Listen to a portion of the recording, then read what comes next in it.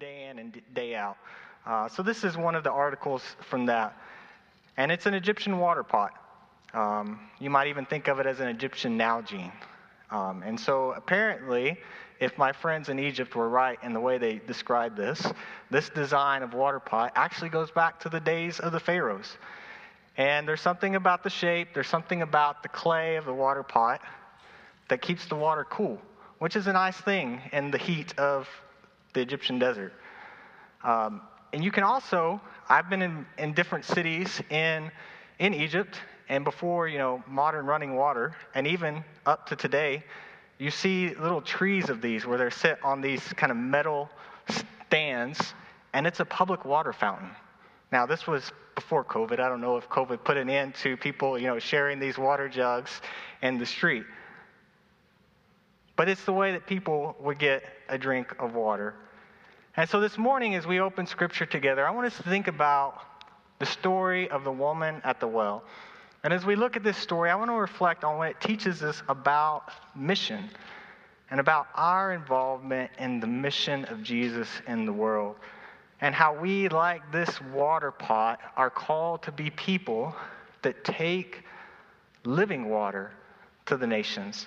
So if you have your Bibles, I want you to open up to John chapter 4. You may actually want to as well stick a finger in John chapter 1, the passage that we just read together. But we're going to focus on John chapter 4. Really this morning, we're going to focus on verses 28 through 30. But I'm going to go ahead and start in verse 1 of chapter 4, and we're going to read this whole story of the woman at the well. The Pharisees heard that Jesus was gaining and baptizing more disciples than John, although in fact it was not Jesus who baptized, but his disciples. When the Lord learned of this, he left Judea and went back once more to Galilee. Now he had to go through Samaria. So he came to a town in Samaria called Sychar, near the plot of ground Jacob had given to his son Joseph. Jacob's well was there, and Jesus, tired as he was from the journey, sat down by the well. It was about the 6th hour. When a Samaritan woman came to draw water, Jesus said to her, "Will you give me a drink?" His disciples had gone into the town to buy food. The Samaritan woman said to him, "You are a Jew, and I am a Samaritan woman. How can you ask me for a drink?" For Jews do not associate with Samaritans. Jesus answered her, "If you knew the gift of God and who it is that asks you for a drink, you would have asked him, and he would have given you living water." "Sir," the woman said, "you have nothing to draw with, and the well is deep. Where can you get this living water? Are you greater than our father Jacob, who gave us the well and drank from it himself, as did also his sons and his flocks and herds?" Jesus answered, "Everyone who drinks this water will be thirsty again. But whoever drinks the water I give him will never thirst again. Indeed, the water I give him will become in him a spring of water welling up to eternal life." The woman said to him, "Sir, give me this water so I won't get thirsty and have to keep coming here to draw water." And he told her, "Go, call your husband and come back." "I have no husband," she replied. And Jesus said to her, "You are right when you say you have no husband. The fact is, you have had 5 husbands, and the man you now have is not your husband. What you have just said is quite true." "Sir," the woman said, "I can see that you are a prophet. Our fathers worshipped on this mountain, but you Jews claim that the place where we must worship is in Jerusalem." Jesus declared, "Believe me, woman, a time is coming when you will worship the Father neither on this mountain nor in Jerusalem. You Samaritans worship what you do not know. We worship what we do know, for salvation is from the Jews. Yet a time is coming and has now come when the true worshipers will worship the Father in spirit and truth, for they are the kind of worshipers the Father seeks. God is spirit, and his worshipers must worship in spirit and in truth." The woman said, "I know that Messiah, called Christ, is coming. When he comes, he will explain everything to us." Then Jesus declared, "I who speak to you am he." Just then his disciples returned and were surprised to find him talking with a woman. But no one asked, "What do you want?" or "Why are you talking with her?" Then, leaving her water jar, the woman went back to the town and said to the people, "Come, see a man who told me everything I ever did. Could this be the Christ?"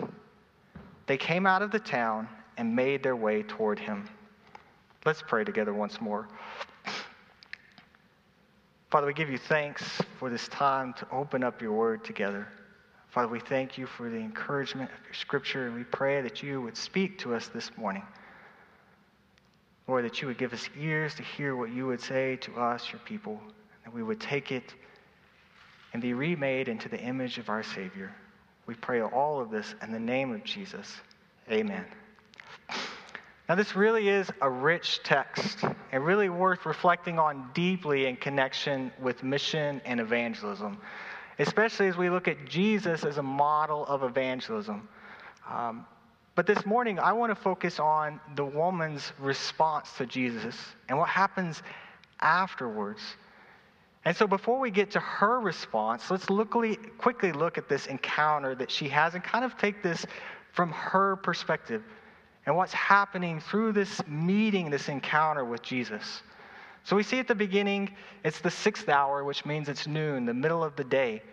And she's going about doing her daily chores. Now, one of the important daily chores of really before running water was that water you had to go to the well and bring back water. And in most cultures, and even in cultures up to today, we see that was often the task of women within the community. And it's not easy work. I mean, this is a small water jar, but the water jars that they would have been collecting for the whole house would have been quite large. And so it's something that you tended to want to do in the cool of the morning, the early hours of the day. But we see this woman is there in the heat of the day, in the noon sun, and that tells us that she's probably trying to avoid interaction with others. She's hoping to get to the well, get her work done, and get back without having to talk to anyone. Now, this is probably connected to her reputation within the village. I mean, she's a woman that had 5 husbands. People would have known. And so she's wanting to avoid these kind of interactions. So here she is in the heat of the day, trying to get her chores done in peace and quiet. And when she gets to the well, she sees a Jewish man sitting at the well, tired out from his travels. Now, maybe at first she's thinking, maybe there's some disdain there that this is a Jew. What's he doing here? I mean, Jews and Samaritans don't really get along. But maybe at the same time, there's a bit of a relief as she thinks, okay, he's a Jewish guy. He's not going to talk to me, a Samaritan. I can still get here, get my chores done, and go. But he didn't not talk to her. In fact, he speaks up and he asks her, "Give me a drink." And in reply, I mean, you can begin to see some of the racial tensions kind of rise to the surface here. She says to them, "You're a Jew, and I'm a Samaritan woman. How can you be asking me for a drink? After all, you don't have anything to drink out of. And I know that you Jews aren't going to drink out of the same cup after us Samaritans." But then Jesus, he turns the tables on her, and he tells her, "Woman, if you knew who you were talking to, you would actually be asking me for a drink of water. And the water I give, if you drink from it, you will never thirst again." Now, at first, she doesn't quite understand what he's talking about. And we can see that she's still thinking in a very physical manner. Because she says, "Give me some of this water so that I won't get thirsty and I don't have to keep coming back here to this well every day, filling up my water pot and taking it back to the village." And so she says, "Give me some of this water." But then out of what might seem like nowhere to her, Jesus tells her, "Go call your husband and then come back." But she's got this one. She's used to people asking about her home life. And so she just simply says, "I have no husband." And she's got to be thinking, this guy's a foreigner. He doesn't have any clue about the rest of the story. But he does. And he proceeds to tell her the rest of the story. And at this point, she knows that something's different about this guy. And she says, are you a prophet? I mean, because only a prophet could see into the condition of a person like this. And so then she deflects. She changes the subject. Things are getting a little bit too personal. And she raises this issue of worship. Raises this theological question of, do we worship in Jerusalem? Do we worship in Samaria? But then Jesus replies to her, and he tells her that God is bigger than the places that we worship him in. And that really there's coming a day when those old distinctions will pass away, and really what matters is that we worship God in spirit and truth, and that God will be available to all. Now at this point, she's coming to an understanding of who she's talking to. And she brings up the promise of the Messiah, to which Jesus then says, I am he. I'm the one that is promised. And it's at this point in the story that Jesus' disciples return. But the woman, at this point, she's heard enough. She knows what she needs to do. And so in verse 28, it says that she left her water pot, she went away back into the city, and she said to the people, come, see a man who has told me everything I have ever done. Can this be the Messiah? Now, as we look at this woman's response to Jesus in verses 28 and 29, and think about what it can teach us about mission, we're going to look at her three actions in these verses. So first we see that she left her water jar, she let it go, she went, and then she invited. Now, before we dive into these three, I just want to articulate kind of an underlying assumption that I'm working off of this morning, and one that I think we see played out throughout this story. And that is that there is an essential connection between being a follower of Jesus or being a disciple and being engaged in the mission of Jesus. The assumption is that discipleship and mission are inseparable. They go hand in hand. They're part of the same thing. So when we come back to this woman and her response to Jesus, the first thing we see that the woman did after coming to understand that Jesus is the Messiah is that she left her water jar. Now, when she initially came to the well, the whole purpose for her being there was to gather water. And that water jar was essential for that. But once she met Jesus, that water, what was necessary in the moment, lost its importance. She got a taste of spiritual water.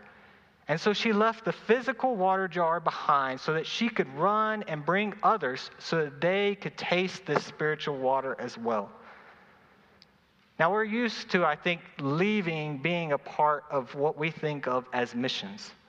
All right? It's something that we most often associate with our traditional picture of missionaries. They're people that leave behind their culture, their home, their country, to go and take the gospel to other lands. That's what our team did here. They left Birmingham, they went up to Toronto. There's a leaving involved. And that definitely is a part of international missions. It can't be done without this leaving. But we see that discipleship really as mission itself involves leaving as well. Discipleship calls us to leave behind the old way of life. It calls us, and that really we see that in the picture of baptism, which is the initiation of discipleship, and that when we are baptized, it's a dying to the old self, a dying to sin, a leaving behind of the ways of the world. But discipleship is also a leaving of the ways and the pursuits of this world in order for us to pursue Jesus. It's a reorienting of our lives around Jesus and really around his mission, what he is doing in the world. And that requires a reorganization of our priorities. It requires us to leave behind things, maybe even good things, maybe even necessary things. It requires us to let go. So over the last couple of years, we've actually seen a handful of guys from the Middle East come to faith. And for a couple of them, when they told their families back home in the Middle East about their faith and that they had been baptized and chosen to follow Jesus, their families rejected them and even threatened to kill them. Now, for one of these guys, that meant that he had a home there that was part of his family's building. It was his apartment. that one day he was hoping to move into and build a family. But he had to leave that behind because of following Jesus. He had to let that go. But he knew that what he was gaining in Jesus and participating in what Jesus was doing in his life was of so much more value than that home or even his family back in the Middle East. And that he was compelled to follow Jesus, and not just follow Jesus, but be obedient in sharing that good news with his family. And so we see that discipleship, that mission, requires leaving things behind, letting them go. So let me ask you, what are the things that you need to let go of? What are the things in your life that you need to let go of, that you can be freed up to be a part of God's mission, of God's work in the world? What are the things that might slow you down the way a water pot would slow this woman down from taking the message to her village? What are some things that could be set aside for now and picked up later? Sometimes when we think about letting go, it's not just bad things, not just good things. Sometimes it's necessary things that we need to let go of, to leave behind in order to pursue Christ and what he is doing in the world. Water is necessary. The Samaritan woman, she was going to have to come back to the well and get water to drink to sustain her physical life. But in that moment, she set aside what was necessary for life to be a part of what God was doing through her and taking living water, not just for her, but to her village. So this woman then, by leaving her water jar, set aside her daily task, set aside what she thought was important for what was most important. And that was sharing the message of Jesus, inviting others to come to see him. And so then we see that after she left her jar, she went. She went back to her village because she needed to tell others about this man she had just met and what he had done in her life. All right, this was an experience too good to keep to herself. She had to tell others. And so we see in Jesus' encounter with this woman that his call on our life it not only draws us into him, but at the very same time, it sends us out as well. So we might say then that discipleship, that mission, has both a centripetal and a centrifugal aspect. Centripetal in that it draws us to Jesus, the source of life. It draws us deeper into a relationship with him, to know and experience him, the way that this woman met and experienced Jesus there by the well. But the irony of that drawing into Jesus is at the very same time that it draws us in, it also sends us out. So just as the woman comes to understand who Jesus is, she is compelled to go and share the one whom she has just found. Now we see the same thing in the story that we read together of the calling of the disciples in John chapter 1. And if you flip back over there, you'll see that with both both Andrew and Philip, when they are called, the first thing they do after Jesus calls them is they go and find another. Andrew, as soon as Jesus calls him, he goes and finds his brother Peter and says, "Come, we have found the Messiah." And then Philip does the same thing. He goes and finds his friend Nathanael. And he says, "Come experience the Messiah, the one who has called us into that relationship." And so we see then in both the story of the woman at the well and the calling of these first disciples in John, that the call to come to Jesus is at the same moment coupled with a going out to find others and to bring them to Jesus. All right, there's no waiting for a period of growth or maturity or a chance to learn all the answers. Now those things, they happen as we go. They happen along the road. They need to happen. We have to grow in those ways. But we see the going out is a part of discipleship from its very initiation. The call to go out and proclaim Jesus is there from the very beginning. Now we see also that this going out, this movement outwards, is also seen in the image of the living water that Jesus uses with the woman there at the well. In verse 14, Jesus tells her, "Whoever drinks of this water which I give them will never thirst again. But the water which I will give to them will be in them a spring of water welling up into eternal life. Now, elsewhere in the Gospel of John, water is used as an image for the Holy Spirit. And so in John chapter 7, verse 38, Jesus says, "Let anyone who is thirsty come to me, and let the one who believes in me drink. As the scripture has said, out of the believer's heart shall flow rivers of living water." And John goes on to tell us that when Jesus said this, he was talking about the Holy Spirit. So here in chapter 4 and again in chapter 7, Jesus talks about water, living water filling the one who drinks. And he's talking about the indwelling of the Holy Spirit in the life of the believer. Now, when we decide to follow Jesus, when we give our life to him, he fills us with his Spirit. All right, this was the promise of the prophets. They said that there would come a time when God would put his own Spirit in those who believe so that through the Spirit, they would be transformed and they would be renewed in their lives. They would become then a vessel, a container for God himself. And we see in these passages in John that when Jesus fills us with his Spirit, he fills us to overflowing. All right, the verbs that he uses in these passages are vivid and active. He tells the woman that the water will become like a spring that's bubbling up, welling up inside of her. And then he talks about in chapter 7 of the Spirit of being like a river. And the picture really is like a stream that is just bursting its banks because it's in a torrential downpour. And so we see that when Jesus fills us with his Spirit, he fills us to overflowing so that we can be vessels that let that water flow into others.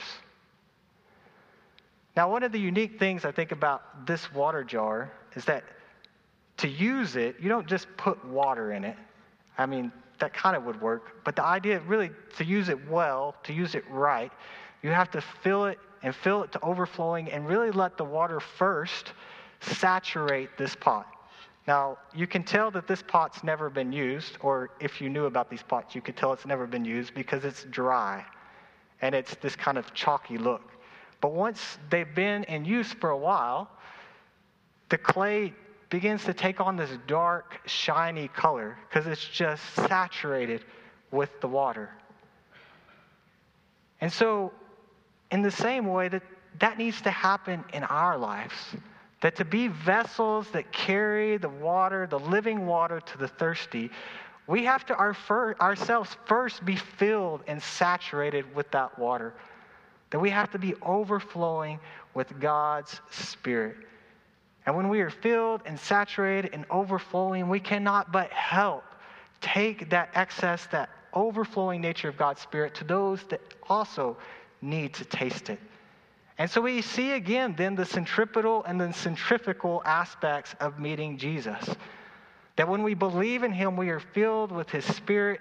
We are drawn into a deep and intimate relationship with both the Father and the Son through his Spirit in our lives. And it's that very relationship, that very Spirit that at the same time is meant to fill us to the point that we are taking that message to others, to share that water with those that need it.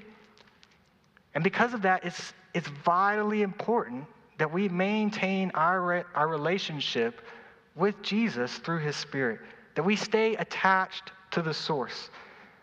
We have to passionately pursue being in relationship with him because if we're not being filled with that Spirit, then we will be dry and have nothing left to give. Once these jars have been used and they've been filled and over, and the clay expands with the water, if you stop putting water into it, eventually it's going to dry out and crack and not be good for anything. And so we likewise need to stay in contact with the source, be filled over and over to be sent out and take that water to those who are thirsty. So we see then that the woman left. She left her jar behind. She went full of the living water, and then that she invited others. So when she got to the village, she really had a simple message for people. Nothing complicated, nothing fancy. She just said, "Come and see. Come and see a man who told me everything I've ever done." Now notice the change in the woman at this point. Before, we said it seems she wanted to avoid people because of her reputation as a sinful woman. Now, she's no longer ashamed to proclaim that Jesus has told her everything that she's ever done. She's not ashamed because in Jesus, she did not find condemnation, but rather she found forgiveness and the promise of a new way of life. And her experience of forgiveness then compels her to invite others to come and see. Now, her invitation to the village mirrors that of Philip to Nathanael. So after Jesus called Philip, the first thing that Philip did was he went to find Nathanael. And he told him that they had found the Messiah. And then when Nathanael expressed his doubt, saying, what good can come out of Nazareth? Philip invited him, come and see. Come and see.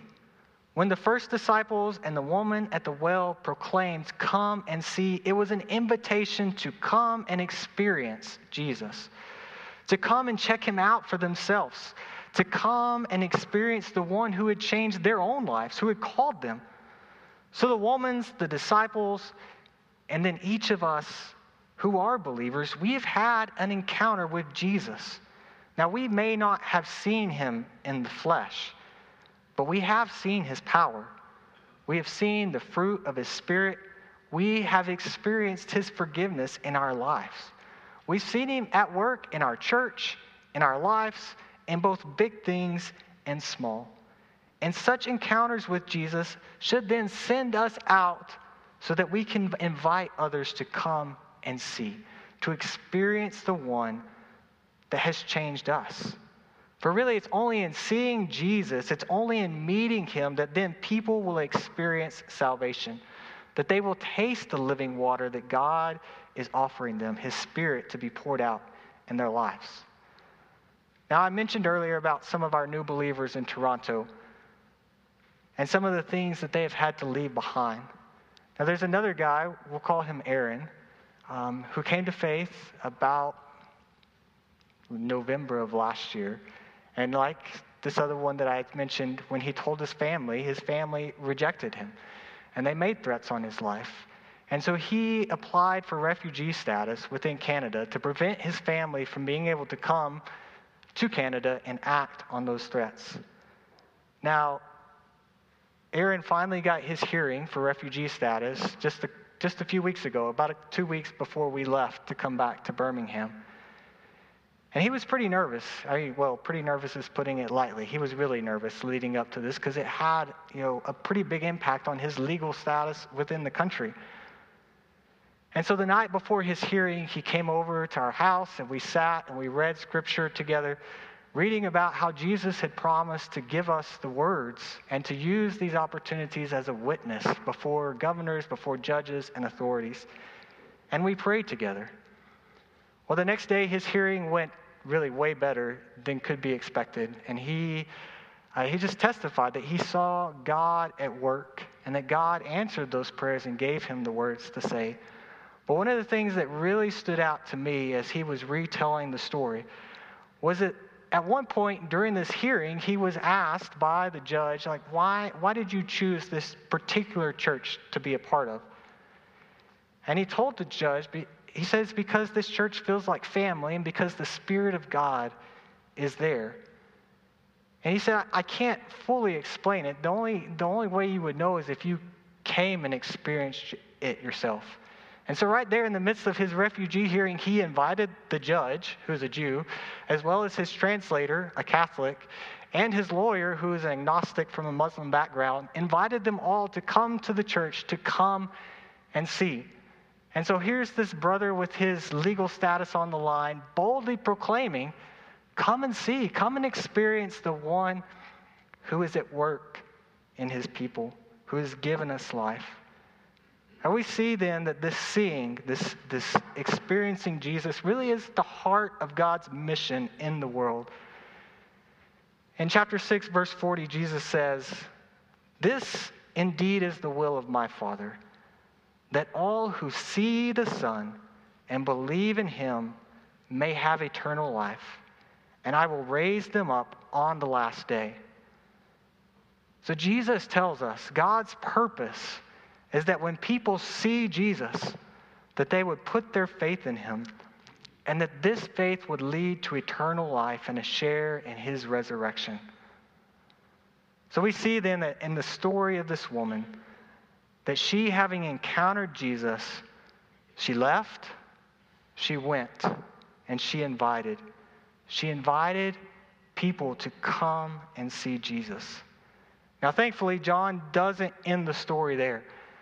He doesn't leave us wondering what happened to this woman and to this village.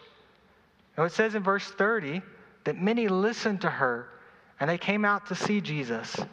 And then he picks the story back up in verse 39 and he says, many of the Samaritans from that town believed in him because of the woman's testimony. He told me everything I ever did. So when the Samaritans came to him, they urged him to stay with them. And he stayed 2 days. And because of his words, many more became believers. They said to the woman, we no longer believe Jesus. We no longer believe just because of what you said. Now we have heard for ourselves, and we know that this man really is the Savior of the world.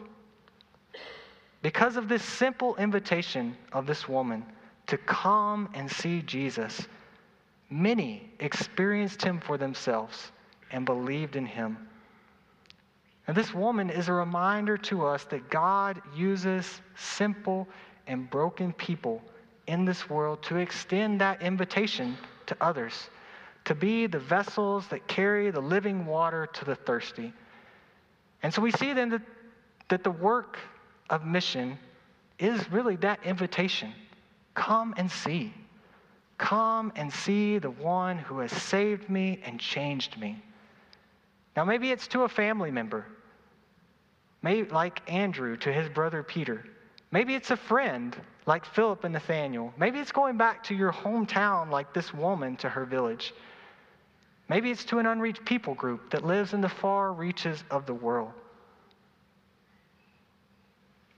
But it all comes back to that invitation. Come and see. Come and see Jesus, the Savior of the world. Now, as we come to a time of invitation, I just want to extend that simple invitation to you. If you're here and you don't know Jesus, come and see. Come and see. Come and experience the one that has the power to change your life. The one that has the power to put his Spirit in you, to enable you to live in relationship with him, not just now, but for all eternity. Brother Rich and Brother Cooley are going to be up here. If you want to know more about the God that has changed us, come and find them. Come and find anyone in this church and ask them about what Jesus has done in their life so that you too might live and enter into that relationship with him. Come and see.